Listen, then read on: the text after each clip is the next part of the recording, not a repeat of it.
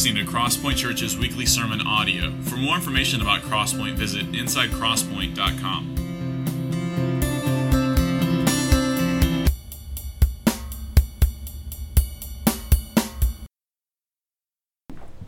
Amen. Well, it is my privilege to introduce our speaker for this morning.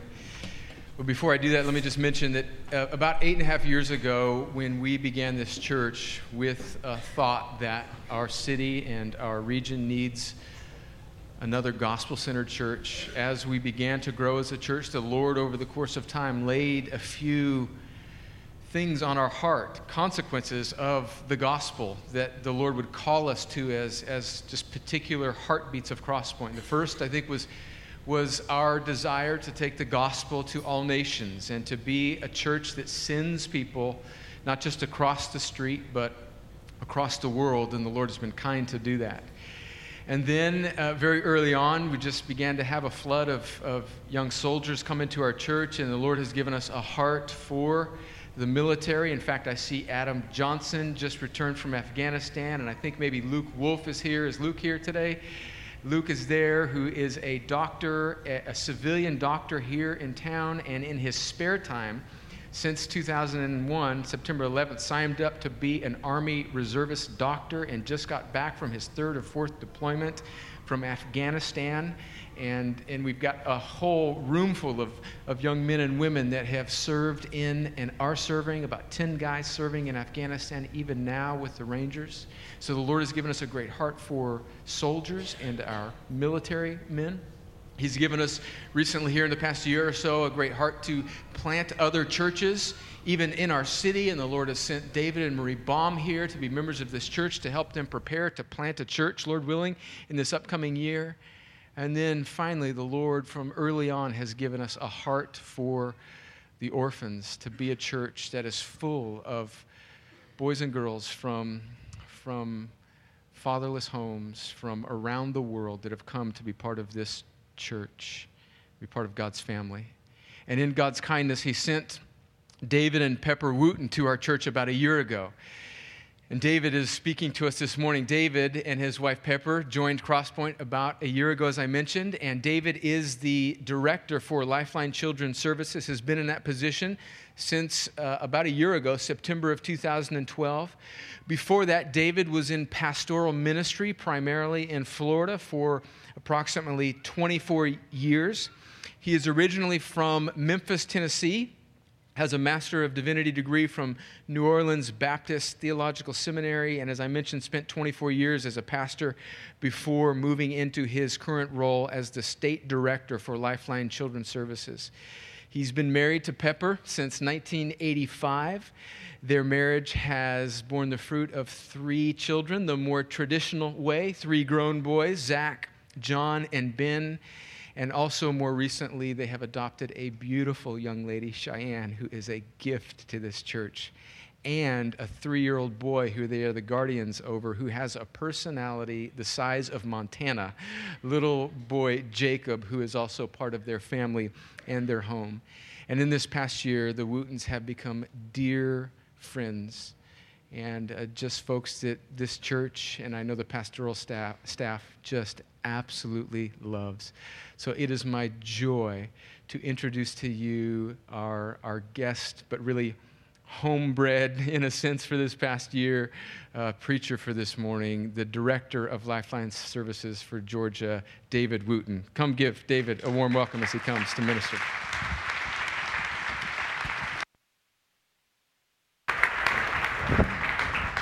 Thank you, brother.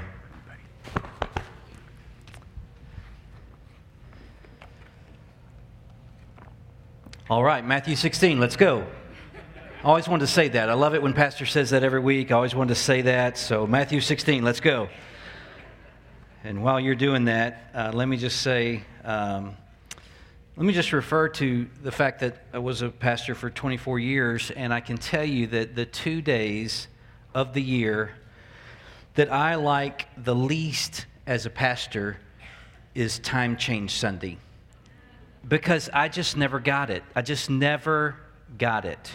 I remember one year I came into church on Time Change Sunday, and it was a traditional church where they have the pastors sit on the platform, in those chairs that look like thrones and all that stuff. And I walked in a few minutes late, and I was supposed to do the opening announcements, and the organ is playing. Yeah, we had an organ. The organ is playing, and so I sit down next to the pastor on the platform, and I say, "Man, I'm glad you guys hadn't started yet, because I'm running a few minutes late." And so the organ ends the song, and I'm ready to get up and do the announcements, and he kind of brushes past me, steps up to the pulpit, prays, everybody gets up and walks out. So what I thought was the prelude was actually the closing offering, and I just totally missed it. There was another time when I was serving on staff with a church planter here in Georgia, and showed up on Time Change Sunday, and this church planter was discouraged. Attendance was not, hadn't been for quite some time what he had wanted it to be or hoped it would be, and he was just really discouraged. And so I showed up one Sunday morning on Time Change Sunday, and it was me and one deacon and the pastor. And so I proceeded to try to comfort our pastor and share with him several reasons I thought why the crowds were really down lately and why nobody was here this particular Sunday. And he said, this is Time Change Sunday, and people soon started coming in, and my job became in peril at that moment and that day. And then there was another time when I moved to Indiana. Most of my 24 years as a pastor, I was a staff pastor serving under a senior pastor. But for a couple of years, I was a senior pastor in Indiana, and I'll never forget my first Sunday at the church in Indiana was Time Change Sunday, and I said, I'm not going to miss this. I'm going to get it. And so I showed up. Usually I would typically be at church an hour or so early to help get ready and to spend time praying with the folks and with the deacons and stuff. And I showed up early as usual, but everybody was already there. And I thought, why is everybody here? Did they not know this is Time Change Sunday? And one of the deacons explained to me, we don't do that in Indiana. So I just realized there's no way I can ever win on Time Change Sunday. There's no way. And so you can imagine how relieved and happy I was this morning when I woke up to somebody kind of jostling my shoulder. Wake up, David, wake up. You've got to preach at Crosspoint today. And I looked up, thank you, Pastor Brad. This is great. I'm so glad that you're here to wake me up. So I'm glad that you're here. And in a few minutes, as folks start coming in the door with this deer in the headlights look, let's just be gracious and kind because it could happen to us, okay?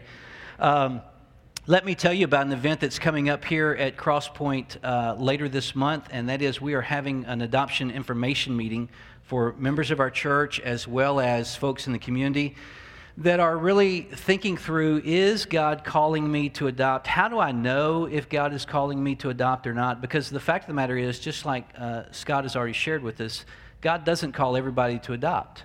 God does call some to adopt. How do you know whether that's you or whether that's not you? If God has not called you to adopt, it would be a big mistake for you to adopt. And if God is calling you to adopt, it'd be a big mistake for you not to adopt. And so we want to try to answer some questions. What does domestic adoption look like? What does international adoption look like? What is a home study that Scott was referring to? What is that all about? And what is the cost of adoption? How in the world could I ever afford an adoption? And just answer questions that you might have about the whole issue of adoption for your family and what that might look like. And so that's going to be on November 19th at 6:30 here at the church. And I encourage you to come and be a part of that. And you can actually sign up for that on our website at lifelinechild.org. And so, I don't know what that means, but you can sign up for that. And then today is Orphan Sunday. And as a member of the team at Lifeline Children's Services and also as a fellow member of Crosspoint Church, let me just thank you for the opportunity to be here. Today, across the country in about 70 different churches, Lifeline staff will be sharing in some way about Orphan Sunday and about the need for 143 million orphans around the world that are in need of the church stepping up to care for the fatherless. And so I'm grateful to get to be one of those Lifeline staff in one of those 70-plus churches, but in particular to get to be at my church with my church family. So thank you so much for the invitation to be here today and the opportunity to share with you. Okay, we're in Matthew chapter 16, right? Now, if you have a brown Bible that's not real shiny, it's page 822, and a shiny Bible. Remember last week when Pastor was saying, okay, here's the passage, 1 Peter, and if you have a shiny brown Bible, it's on this page. I'm looking at the Bible in front of me, and I'm thinking, this is relatively shiny. I don't know if this is shinier than other Bibles, and so I don't know how to compare the shininess of the Bible. But there's two different Bibles that we have in the chairs now. If you have a Bible of a certain luster, it's page 822, and I don't know what page number the other Bibles are on. But let's look at Matthew chapter 16, and I want to begin reading in verse 24. And let me be careful to watch my time. Matthew 16, beginning in verse 24. Let's read this passage and then let's pray and ask for the Lord's help as we look at this text today. Then Jesus told his disciples, "If anyone would come after me, let him deny himself and take up his cross and follow me. For whoever would save his life will lose it, but whoever loses his life for my sake will find it. For what will it profit a man if he gains the whole world and forfeits his soul? Or what shall a man give in return for his soul?" Lord Jesus, we thank you for these instructions to your disciples, and we receive them as your instructions for us today. We ask your Holy Spirit to guide us and direct us and give us illumination to the truth of this text. We ask your Holy Spirit also to open our hearts to be receptive for what you might want to speak to us about in our hearts, in our minds, in our lives, in our families, in our church today through this passage. We just want to come to you with empty hands and open hands, ready to receive what you have for us. And so may your Spirit, who inspired these words, be our teacher today. We pray in Jesus' name. Amen. Well, I think the best way to understand this passage that Jesus is sharing with his disciples is to understand the context. I've kind of been jumping in on in this passage for a while now, preparing for today. You're just kind of jumping in with me because we've been in 1 Peter as a church. So let me kind of back you up and ask you to look at the context of this passage. Let's go back to Matthew chapter 16, beginning in verse 13. And this is the great confession you remember that Peter made. Jesus in verse 13 came in to the district of Caesarea Philippi. He asked his disciples, "Who do the people say that the Son of Man is?" In other words, who do people say that I am out there? What's the talk on the street? Verse 14, and they said, "Some say John the Baptist, others say Elijah, others Jeremiah, or one of the prophets." And he said to them, "But who do you say that I am?" And Simon Peter replied, "You are the Christ." Or in other words, you are the Messiah, the Son of the living God. That was huge. It was huge. Huge confession, a huge revelation. And Jesus in verse 17 answered him, "Blessed are you, Simon Bar-Jonah, for flesh and blood has not revealed this to you, but my Father who is in heaven. And I tell you, I will build my church, and the gates of hell shall not prevail against it. Yeah, I will give you the keys to the kingdom." And here they are right here, the keys to the kingdom. Thanks. "And whatever you bind on earth shall be bound in heaven, and whatever you loose on earth shall be loosed in heaven." And then he strictly charged the disciples to tell no one that he was the Christ. Now, you know what these disciples were like. You've read enough of the New Testament to know what these guys were like. And this was huge for Peter to have this confession, to have this revelation given to him by God, that this one that they've been following is the long-awaited Messiah. And then when Jesus recognizes that this has been revealed to Peter from God, we know enough about Peter to know that he looked at the other disciples and he kind of did this, you know? He's kind of like, "You boys get that? You boys see that? You see what I just got? See what I just did? See what I just said?" We know that because what happens next in the text. But this was huge because Jesus, it's the whole point of Matthew's gospel that Jesus Christ is the King of the Jews, that he is the Messiah, that he is the Christ, the promised one. And here we have a pivotal point in Matthew's gospel as Peter makes this confession of Jesus as the Christ, as the Messiah. And then let's continue to look at the context and see that really is a pivotal point, because verse 21 says, from that time on, or from that time, Jesus began to show his disciples that he might go to Jerusalem and suffer many things from the elders and the chief priests and scribes and be killed, and on the third day be raised. Okay, those two, for the disciples, those two didn't go together. That Jesus is the Messiah, the promised one, the coming one who would reign. And, oh yeah, I'm going to Jerusalem and they're going to kill me. I'm going to suffer. They're going to torture me. I'm going to die. And I'm going to be raised again the third day. I don't even think they listened long enough to hear, I'm going to be raised again the third day. There was just this disconnect in their mind. So much so that Peter, who now feels like he's really got things in control after he's just made this great confession, takes Jesus by the arm and kind of pulls him inside and says, Master, come here, I need to talk to you. Pulls him aside and says, listen, this will never happen to you. We're not going to let this happen to you. We're going to take care of you. You don't have to worry about this. This will not happen to you. He says, some of your translations say, God forbid that this would happen to you. God will not allow this. We will not allow this to happen to you. And then you notice what Jesus did after Peter rebuked him. Verse 22, Peter took him aside and began to rebuke him, saying, far be it from you, Lord, this shall never happen to you. Verse 23, Jesus turns. They're over here kind of huddled. The disciples can't really hear what Peter is saying to Jesus. Peter's scolding Jesus, rebuking Jesus. This is not going to happen to you. And the Bible's very careful to tell us that Jesus turns, stands toe-to-toe with Peter, where not only Peter can hear this, but also the disciples can hear this. And he says what? He says, get behind me, Satan. You are not mindful of the things of God. You're only mindful of the things of man. And the other disciples are saying, okay, I don't know what Peter just whispered to Jesus, but this is big. If Jesus is wheeling around and saying, get behind me, Satan, you're a hindrance to me. You're not setting your mind on the things of God, but on the things of man.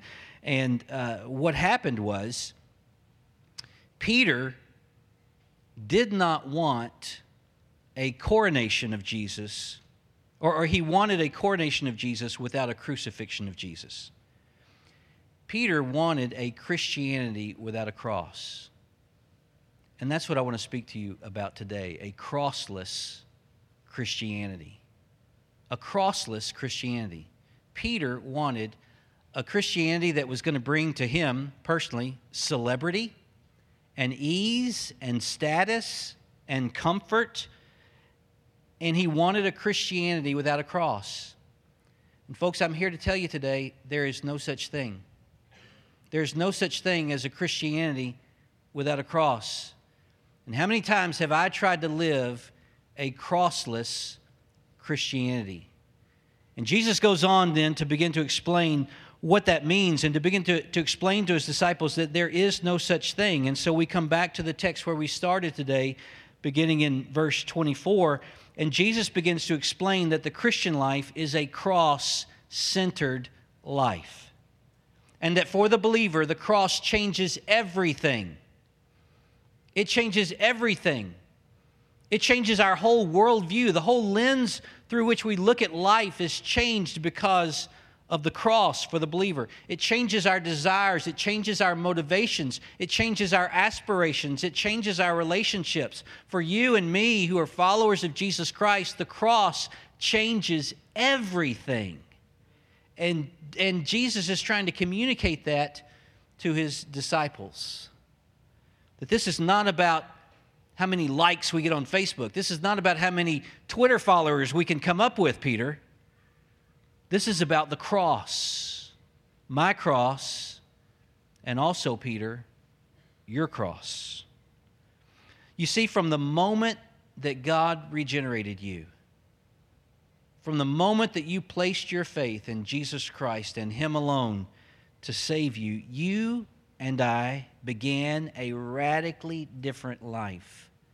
A new life that has at its very center a cross. The cross. The cross. For us, it's all about a cross.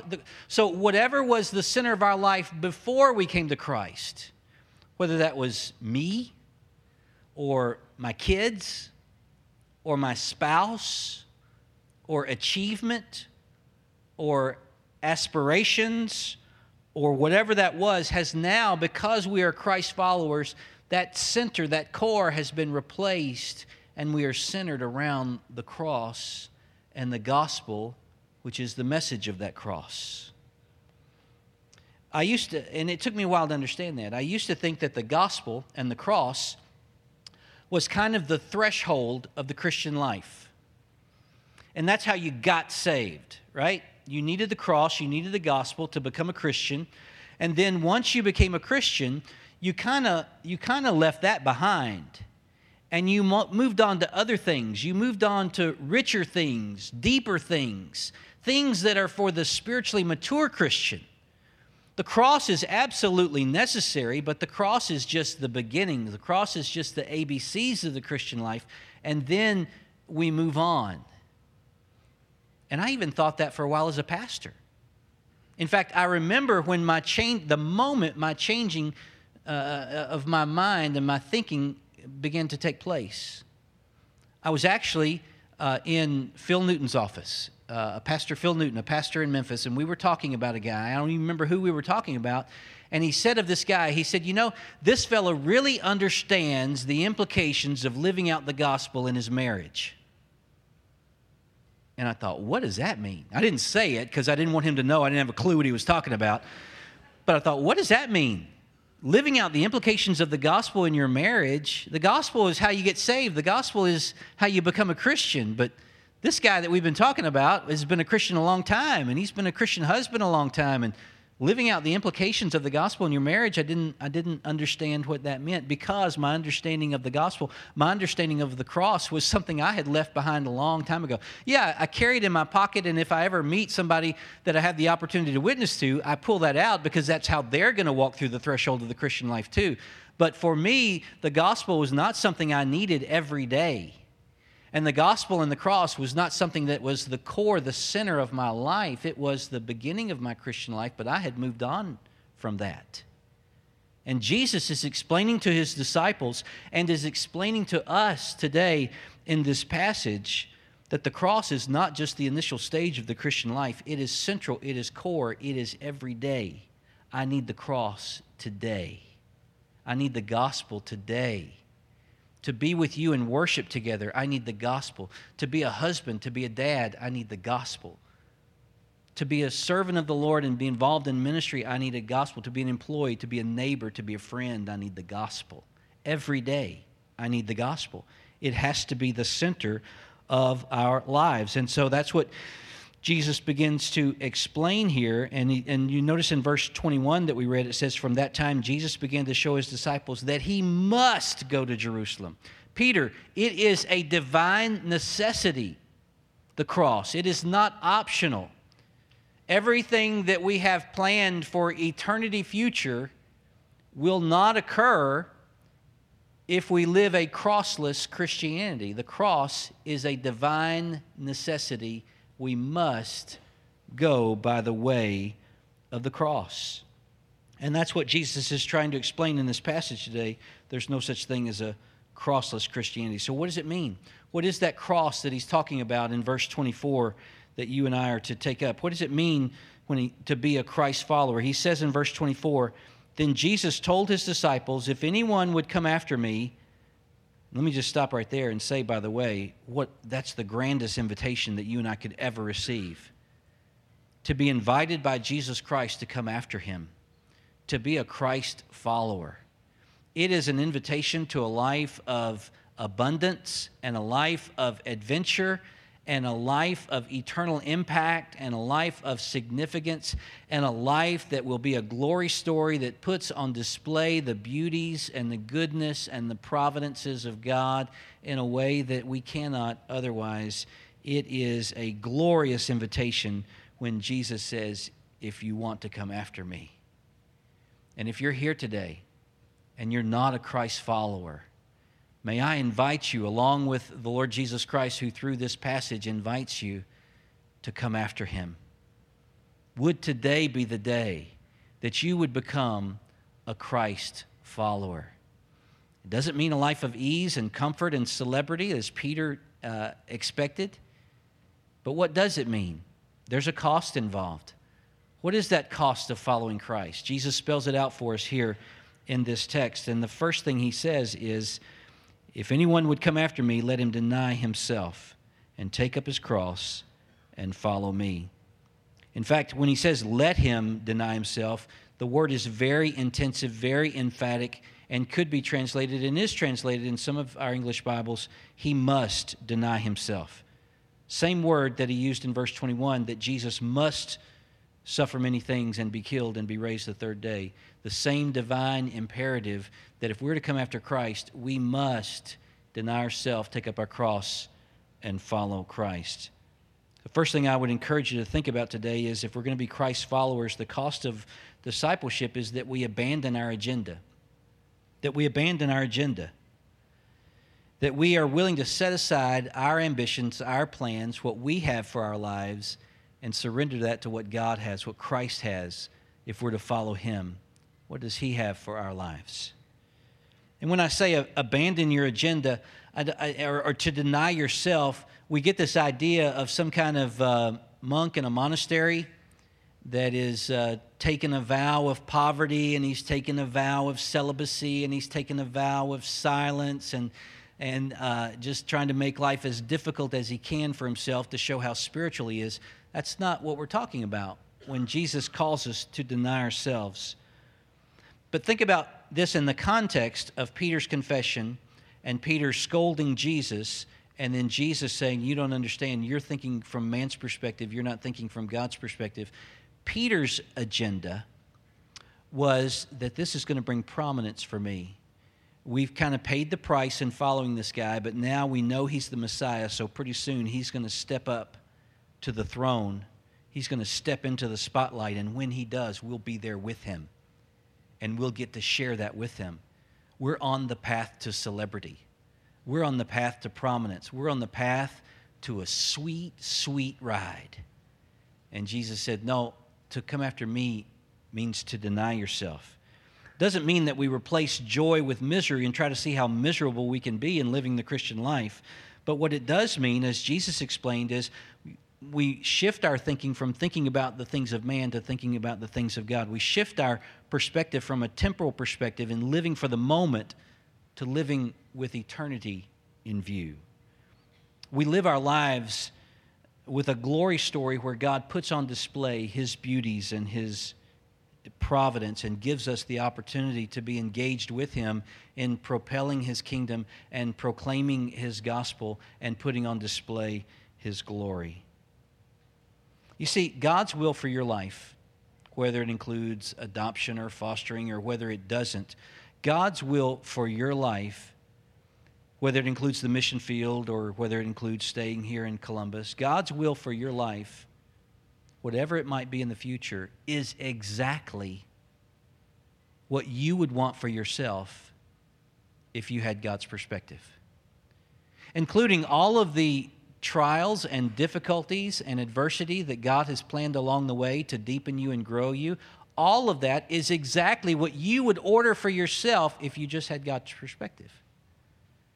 God invites us to be a Christ follower, meaning that we abandon our agenda to embrace his agenda. What does that mean for adoption and orphan care? Well, let's look at James 1:27. If there was a national anthem for the adoption community, it would be James 1:27, right? If we had our own flag in the adoption community, it would have this reference on it somewhere, right? I mean, we always go to this verse when we think about God's calling on us to adopt. And this verse says that religion that is pure and undefiled before God the Father is this: to visit orphans and widows in their affliction and to keep oneself unstained from the world. Just my own personal testimony is that adoption was not on my radar, neither as a father or as a pastor. Neither relationally or theologically, adoption was not on my radar. I understood the doctrine that we're adopted into God's family. I always looked at that, as many systematic theologians do, as a subset of justification, which it's not. It's a totally different doctrine, linked together inseparably, but totally distinct from justification. And I understood that to a degree. I didn't know many families who had adopted. I wasn't in a church where that was part of the culture. And so it just wasn't on my radar. I was going through doing my pastor thing and considering myself on the front lines of ministry. And then God brought a little girl into our lives. And my wife became, we lived in Florida at the time, my wife became her guardian ad litem, and which down there in Florida means that she was in foster care, and the guardian ad litem goes to court a couple of times a year and just tells the judge about how things are going in the home, in the school, medications, situations. Are they good? Are they bad? Do they need to be adjusted? The guardian ad litem is the voice for the child in those courtroom hearings, as that child is a ward of the state. And so this little girl was Pepper's responsibility as guardian ad litem. Pepper's my wife. And so it got to the point where some critical staffing took place as to what this little girl's future would be. And it wasn't real promising. And Pepper had been involved in pouring herself into the life of this little girl for a couple of years. And so she came to me and she said, David, could we adopt Cheyenne? And my initial response had absolutely nothing to do with Cheyenne. My initial response had everything to do with me.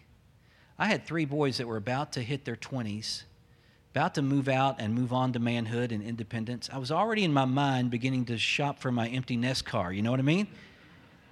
And I'm thinking about date nights and travel with Pepper and, parenting dialed down to a different degree, or at least to a different approach when the boys are on their own, and starting over at this point was not on my radar. But I couldn't just say that, right, Scott? You have to find a way, Gina. You have to find a way that, especially as a pastor, you have to find a way that sounds spiritual. And by this point, I'm going to tell you what I said, and you're going to be impressed. But by this point, I had resigned as a pastor. The economy had hit, and our church staff had downsized, and I moved over to work with Pepper, who had helped to start an adoption agency, a Christian adoption agency in Florida. So I went on with them to do fundraising and development for them, and was working there. So this was my answer to Pepper's appeal, can we please adopt? And this is great. This is so clever. It sounds so spiritual. And I thought this was a conversation ender, to use Scott's words. Pepper, I don't want to adopt just because we work for an adoption agency. I don't want adoption just to be a professional credential. If we were to ever adopt, then it would have to be God really calling us to adopt. And I thought, that is masterful. That is an exceptional answer. And basically, I have closed the chapter on this conversation. And my wife so lovingly and so submissively and so respectfully said, now, David, isn't he? Isn't he calling us to adopt? God's the one that brought this little girl into our life. We didn't go seeking this little girl. God brought her here. She has absolutely no voice in any system that she's in.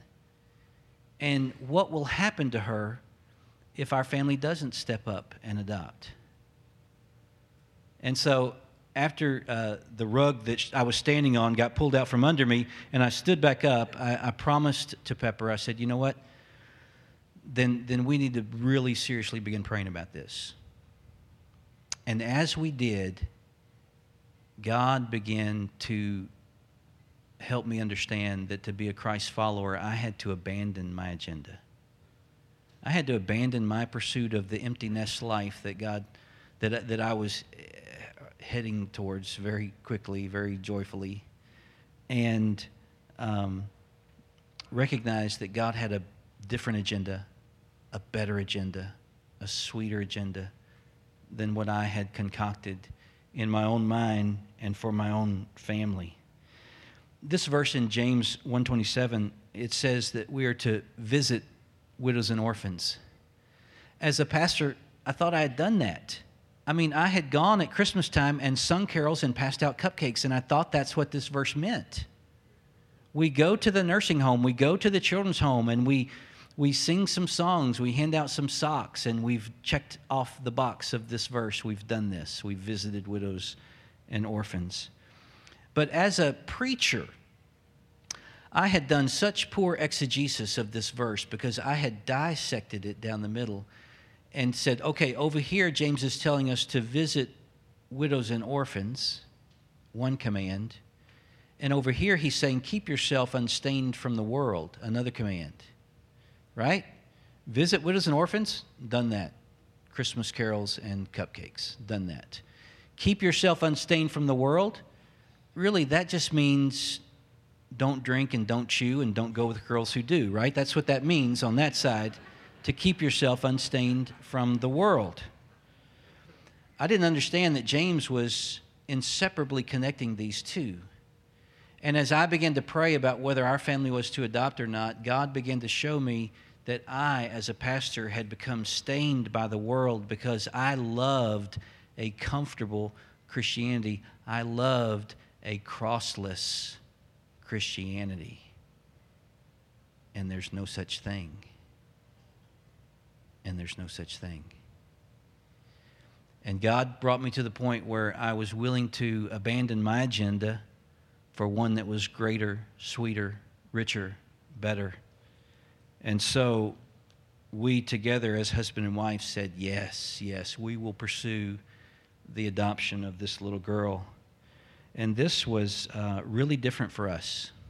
Really different for us. We had never done girls before, right? We had 3 boys.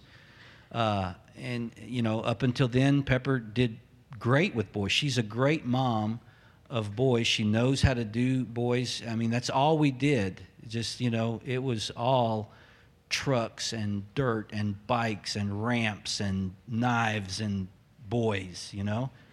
I mean, even back then, even the letters that would come to our house were mail. So we adopt this little girl, and you got an extra hour's sleep last night. You got to work with me, okay? We adopt this little girl, and we go into toy stores. Did you know that there are whole sections of toy stores I had never even been in before? There are pink sections that I had never seen before. And so God began to show us what it was like to have a petite little girl in our family. And so we began to do dress up and baby dolls and fashion shows and tea parties and all those kind of wonderful things that come with girls. And God gave us a sweeter agenda than we had ever had before. And let me just say a word to the men in the room. When it comes to, let me say a couple things to you when it comes to adoption. When we think of James 1:27, James 1:27 is a call to orphan care. It's not a call to adoption. I appreciated Scott sharing that in his testimony today. God doesn't call everybody to adopt. And so I see several of you guys, okay, good. That's good. That's good. That's good to hear a guy from an adoption agency say that God doesn't call every Christian to adopt. I'm really glad to hear that. And he doesn't. And you know what? We as men are protectors. And we draw this circle around our family, and we're going to protect anybody, we're going to protect that family from anybody that wants to invade that circle. And we're going to try to keep the world out. And we're going to try to keep sin out and pain out. And we're going to protect our family. We're protectors. And we are protectors. It's a role that God has given to us as men.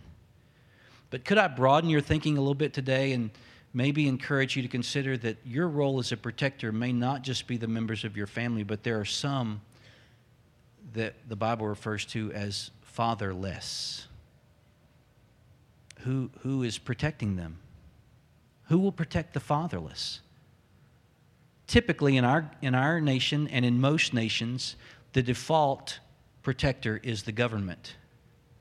But do we really believe that God has called the government to be the one to protect these children? Isn't it clear from Scripture that it's the role of the church of the Lord Jesus Christ that we are to be the protectors of the fatherless? Isn't it clear that we as men, God has shaped us to be protectors? And we might need to draw that circle a little wider. And it may be, men, that God is calling us to abandon our agenda. Let me share with you what one of my favorite bloggers said, and you can read this at the blog pepperwooten.com. She said, "Many see the world as messy, lost, inappropriate, ungrateful, dirty. We minister in the community to orphans in their affliction, like James 1:27 says, yet we seem alarmed when we bring the world into our home, and our home, our sanctuary, gets messy.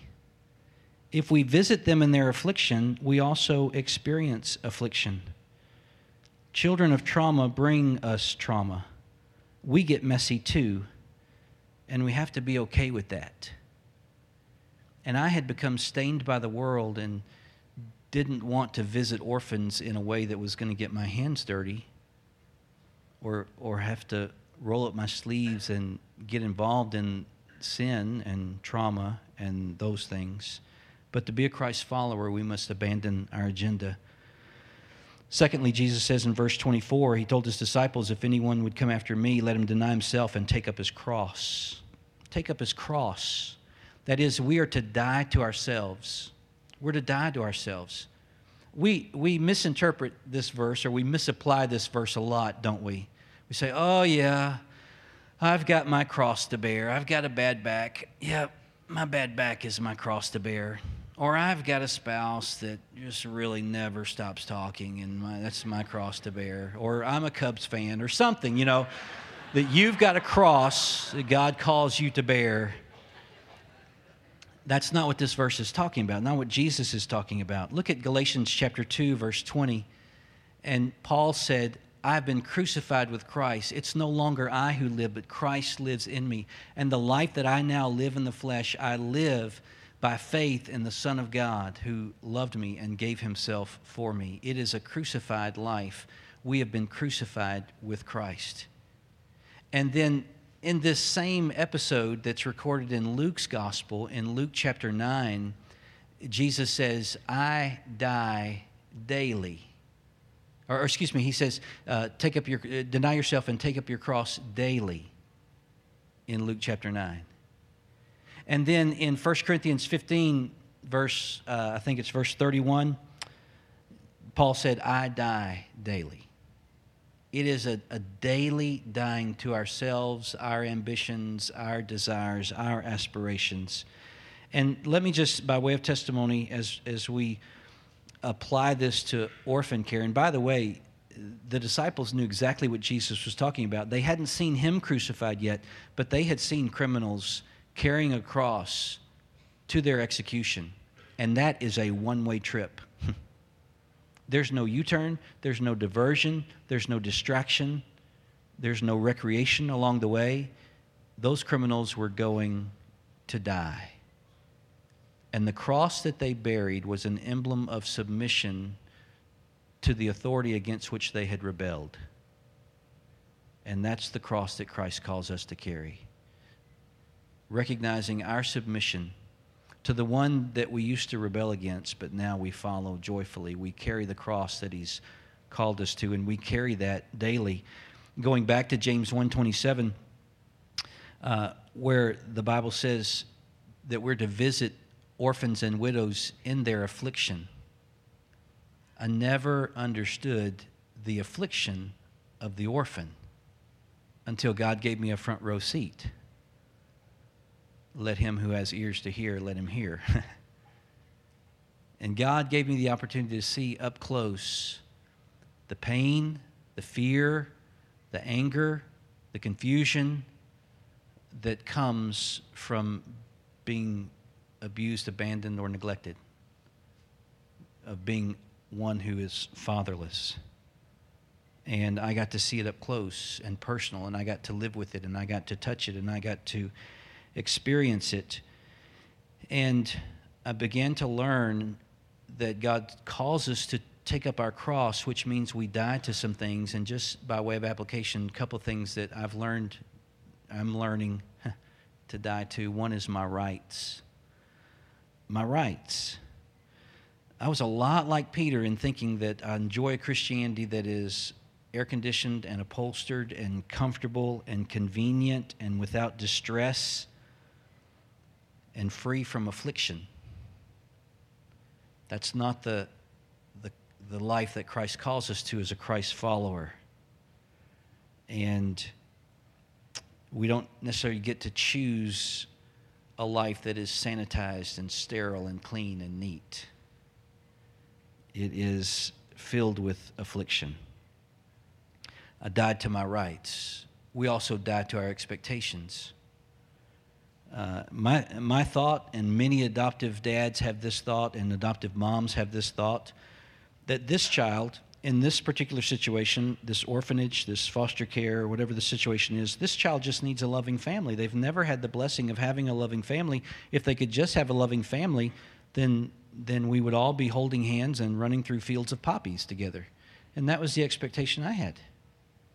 That's what the need here is.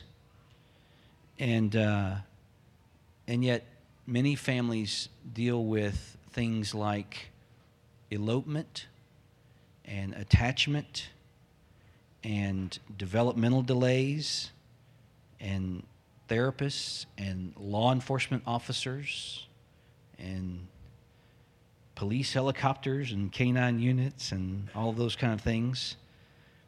We have to die to those expectations. For some adoptive families, it's the length of time. I think that this adoption should take this long, and when it takes longer, we have to die to those expectations. Or maybe it's the cost. Or maybe it's a family, a young couple that says, you know what we imagined was we would walk down the wedding aisle and enjoy our honeymoon and first few years of marriage, and then we would have our own kids, and we would build the picket fence and all those kind of things. And then all of a sudden we find ourselves dealing with the hard providence of infertility. And we begin to ask questions, God, why are you allowing this to happen? What is it that you have for us? And we have to die to expectations that we have, because God creates families in a variety of different ways. And sometimes he uses hard providences to do that. And we have to be willing to die to those expectations. It may be that we think that when we adopt a child into our family, that child that comes from a hard place is going to say, oh, thank you, thank you, thank you. You are the knight in shining armor riding into my life on a white horse, and I'm so grateful. Every day I will sing your praises and tell you, Mom and Dad, how wonderful you are and how great it has been for me to be your adopted child. And then when they don't sing that song, when they don't even know that song, we have to die to that expectation. It may be that we're adopting from another country, and the information we get on that child, we're surprised sometimes when it's not complete, or maybe it's not accurate, and what we expected is not necessarily what reality is. Or in our situation, we assumed that we could parent children that come from hard places the same way we adopted, or the same way we parented our biological children. And we have had to learn a new way of parenting, a biblical way of parenting still, but a new way of parenting, and learning how to do that differently. If we're to follow Christ and come after him, we're to deny ourselves and take up our cross. That is, we're to die to ourselves, and we're also to follow him. That is, we're to imitate Christ. And when we say imitate, we don't mean mimic or copycat, but instead we pattern our lives after the Master. We embrace the Master's life. We absorb who he is into our lives. We are in Christ and he is in us. And so his perspective on anything becomes our perspective, including his perspective on orphan care. And I appreciate what Scott said today, that our emphasis today is not on just adoption. Adoption is just a sliver of orphan care. Most of the children who are orphans today in the world will never be adopted. The vast majority will never be adopted. And yet the church is still called to care for orphans in their affliction. And Jesus' view has to be our view. Jesus came to a world that was dark and broken and crooked and wicked, and he didn't come just to give humanitarian aid. Orphan care is not about, for the church, is not about humanitarian aid. It's not about philanthropy. It's about the gospel. It's for the sake of the gospel. You see, the gospel comes to people who were slaves to sin, and Christ came to redeem them. People were enemies of God, and He came to reconcile them. People were guilty sinners, and He came to justify them. People were separated from God, and He came to adopt them. One of the things I love about the ministry of Lifeline is that it is a ministry committed to the proclamation of the gospel. We just happen to use the platform of adoption and orphan care. And one of the things I love about my church, Crosspoint Church, is that orphan care is woven into the DNA of who we are as a church because the gospel is the fabric of who we are. Crosspoint is not engaged in orphan care because it is humanitarian aid or for philanthropic reasons, but we understand, our leaders understand and have taught us that adoption is the heart of the gospel. It's the heart of the gospel. Listen, orphan care is not just about making a child's life comfortable for a few years if that child will spend eternity separated from God. For the Christian, orphan care must be about the gospel. Jesus said, I will not leave you as orphans. I will come to you. And so as Christ's followers, we're to be about the gospel. As Christ's followers, orphan care is about the gospel. 143 million orphans. If they were their own country, they would be the 8th largest nation in the world. You talk about an unreached people group. And about 500,000 of them are right here in our country, in our foster care system. We don't believe at Lifeline or at Crosspoint, we don't believe that the hope for the orphan is America. And we don't believe that the hope for the orphan is adoption. We believe that the hope for the orphan is the Lord Jesus Christ and the gospel message that bears the truth about the claims of Christ. Their only hope is found in the gospel for the orphan and for the non-orphan, because the fact of the matter is we're all orphaned from God. We don't believe in the universal fatherhood of God, that we're all God's children. If we're all God's children, then when the Bible talks about adoption, it doesn't make any sense at all, because adoption is taking somebody that's not in your family and bringing them into your family. We're not all the children of God. We are estranged from God, and Christ comes to reconcile sinners to the Father. It is as though God takes us into His criminal court, and because of the merit and work of Christ on our behalf, declares us not guilty. You are free to go. And if that's all that salvation was, that we had been reconciled to God, that we had been enemies with God, but now made to have peace with God, we would sing His praises for all of eternity. But it's more than that. Salvation is more than that, because then it is as though God takes us across the hall from His criminal court into His family court and says, oh yeah, you know what else? I'm going to be your daddy. You're going to be my son. You're going to be my daughter, and Jesus Christ will be our elder brother. He didn't have to do that. He was not obligated in any way to do that. But because of His rich mercy, He has adopted us into His family, whereby we cry out to Him, Abba, Father. And we follow Christ by carrying that hope of the gospel.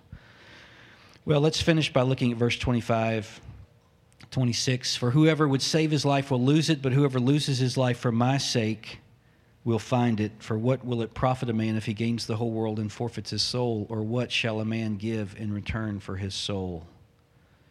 And this word in verse 25, whoever would save his life, literally means whoever would have a safe life.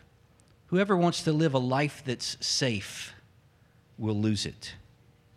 And I know too many Christians that are trying to live a life that's just safe, that's not messy, that's not dangerous, that doesn't take any risks, that's nothing too radical. We're not going to get crazy here. We're going to serve God, but we're not going to go nuts about it. We're not going to do anything that is just too abnormal. And I appreciated last week at our adopted event where Tony Carter spoke, Chris McGuire gave his testimony. One of the things he said was, concerning their adoption, this has been the hardest thing that we've ever done in our sanctification process. And he followed that quickly with saying, this has been the greatest thing that we've done or that's happened to us in our sanctification process. It's not safe. It's not easy. It's orphan care, whether it's adoption or fostering, or as our youth are involved now with a project with orphans in Uganda, or whatever it will look like in our church, in your family, in your life, orphan care is not a safe life. It can be messy because of the trauma of these kids that come from hard places. I heard a preacher not too long ago share this illustration, and I'll borrow it, talking about these Olympic gymnasts. Every 4 years we watch gymnastics. It's the only time I ever watch gymnastics, but for some reason the Olympic gymnasts captivate many of us. And we see these petite little girls on this balance beam. Do you know an Olympic balance beam is 3.9 inches wide? It's not this big plank that they're tumbling on. It's about the size of my palm, less than the size of my palm, that they're spinning and twirling and tumbling and jumping and doing all kind of crazy contortions and leaps and things, backflips and all kind of stuff. But imagine if you're watching the Olympics and an Olympic gymnast comes up to the balance beam, and instead of doing what you would expect for this extraordinary athlete to do, this elite athlete to do, she just kind of lays down on the beam and just hugs it really tight, making sure that she's on there good and not going to fall off. And she holds on to it for the whole amount of her routine, the length of time, and then when she's not fallen off and she's stayed there very stable and secure and safe, then when it's time for her to get off, she climbs off, careful not to fall, and then she stands up for the judges and she does her little...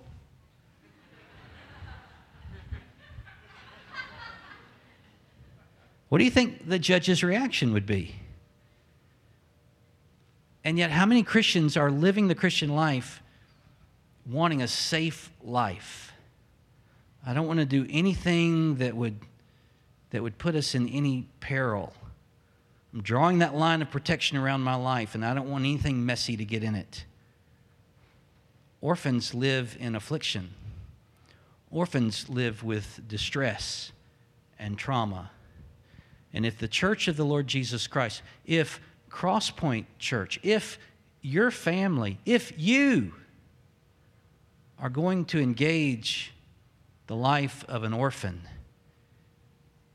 it's not safe. It's messy. It's worth it. It's gospel. It's the heart of the gospel. It's the heart of the Father.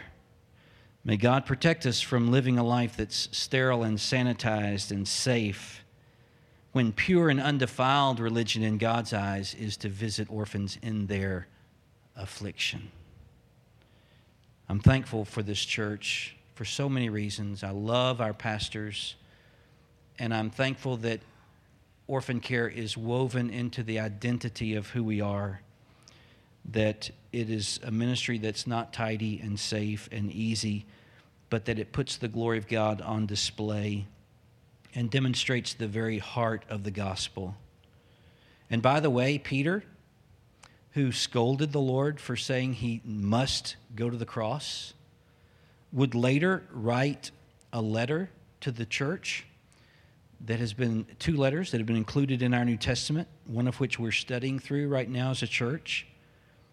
And just to show you that he did finally get it, from the passage that we'll study next week here at Crosspoint, in 1 Peter 2:21, he says, "For to this you have been called, because Christ also suffered for you, leaving you an example so that you might follow in his steps. He finally understood that the Christian life is not crossless. It's not a life of celebrity and ease. It's a life of denying self and taking up our cross and following Christ. And I don't know what that's going to mean for our church in the days ahead. I don't know what that's going to mean for your family in the days ahead. I don't know what it's going to mean for you. But I know that following Christ, there's no greater life. There's no grander invitation than you could accept than to be a Christ follower. And I invite you today on that journey with all of its risks and dangers and surprises and afflictions, because it is the richest, sweetest thing.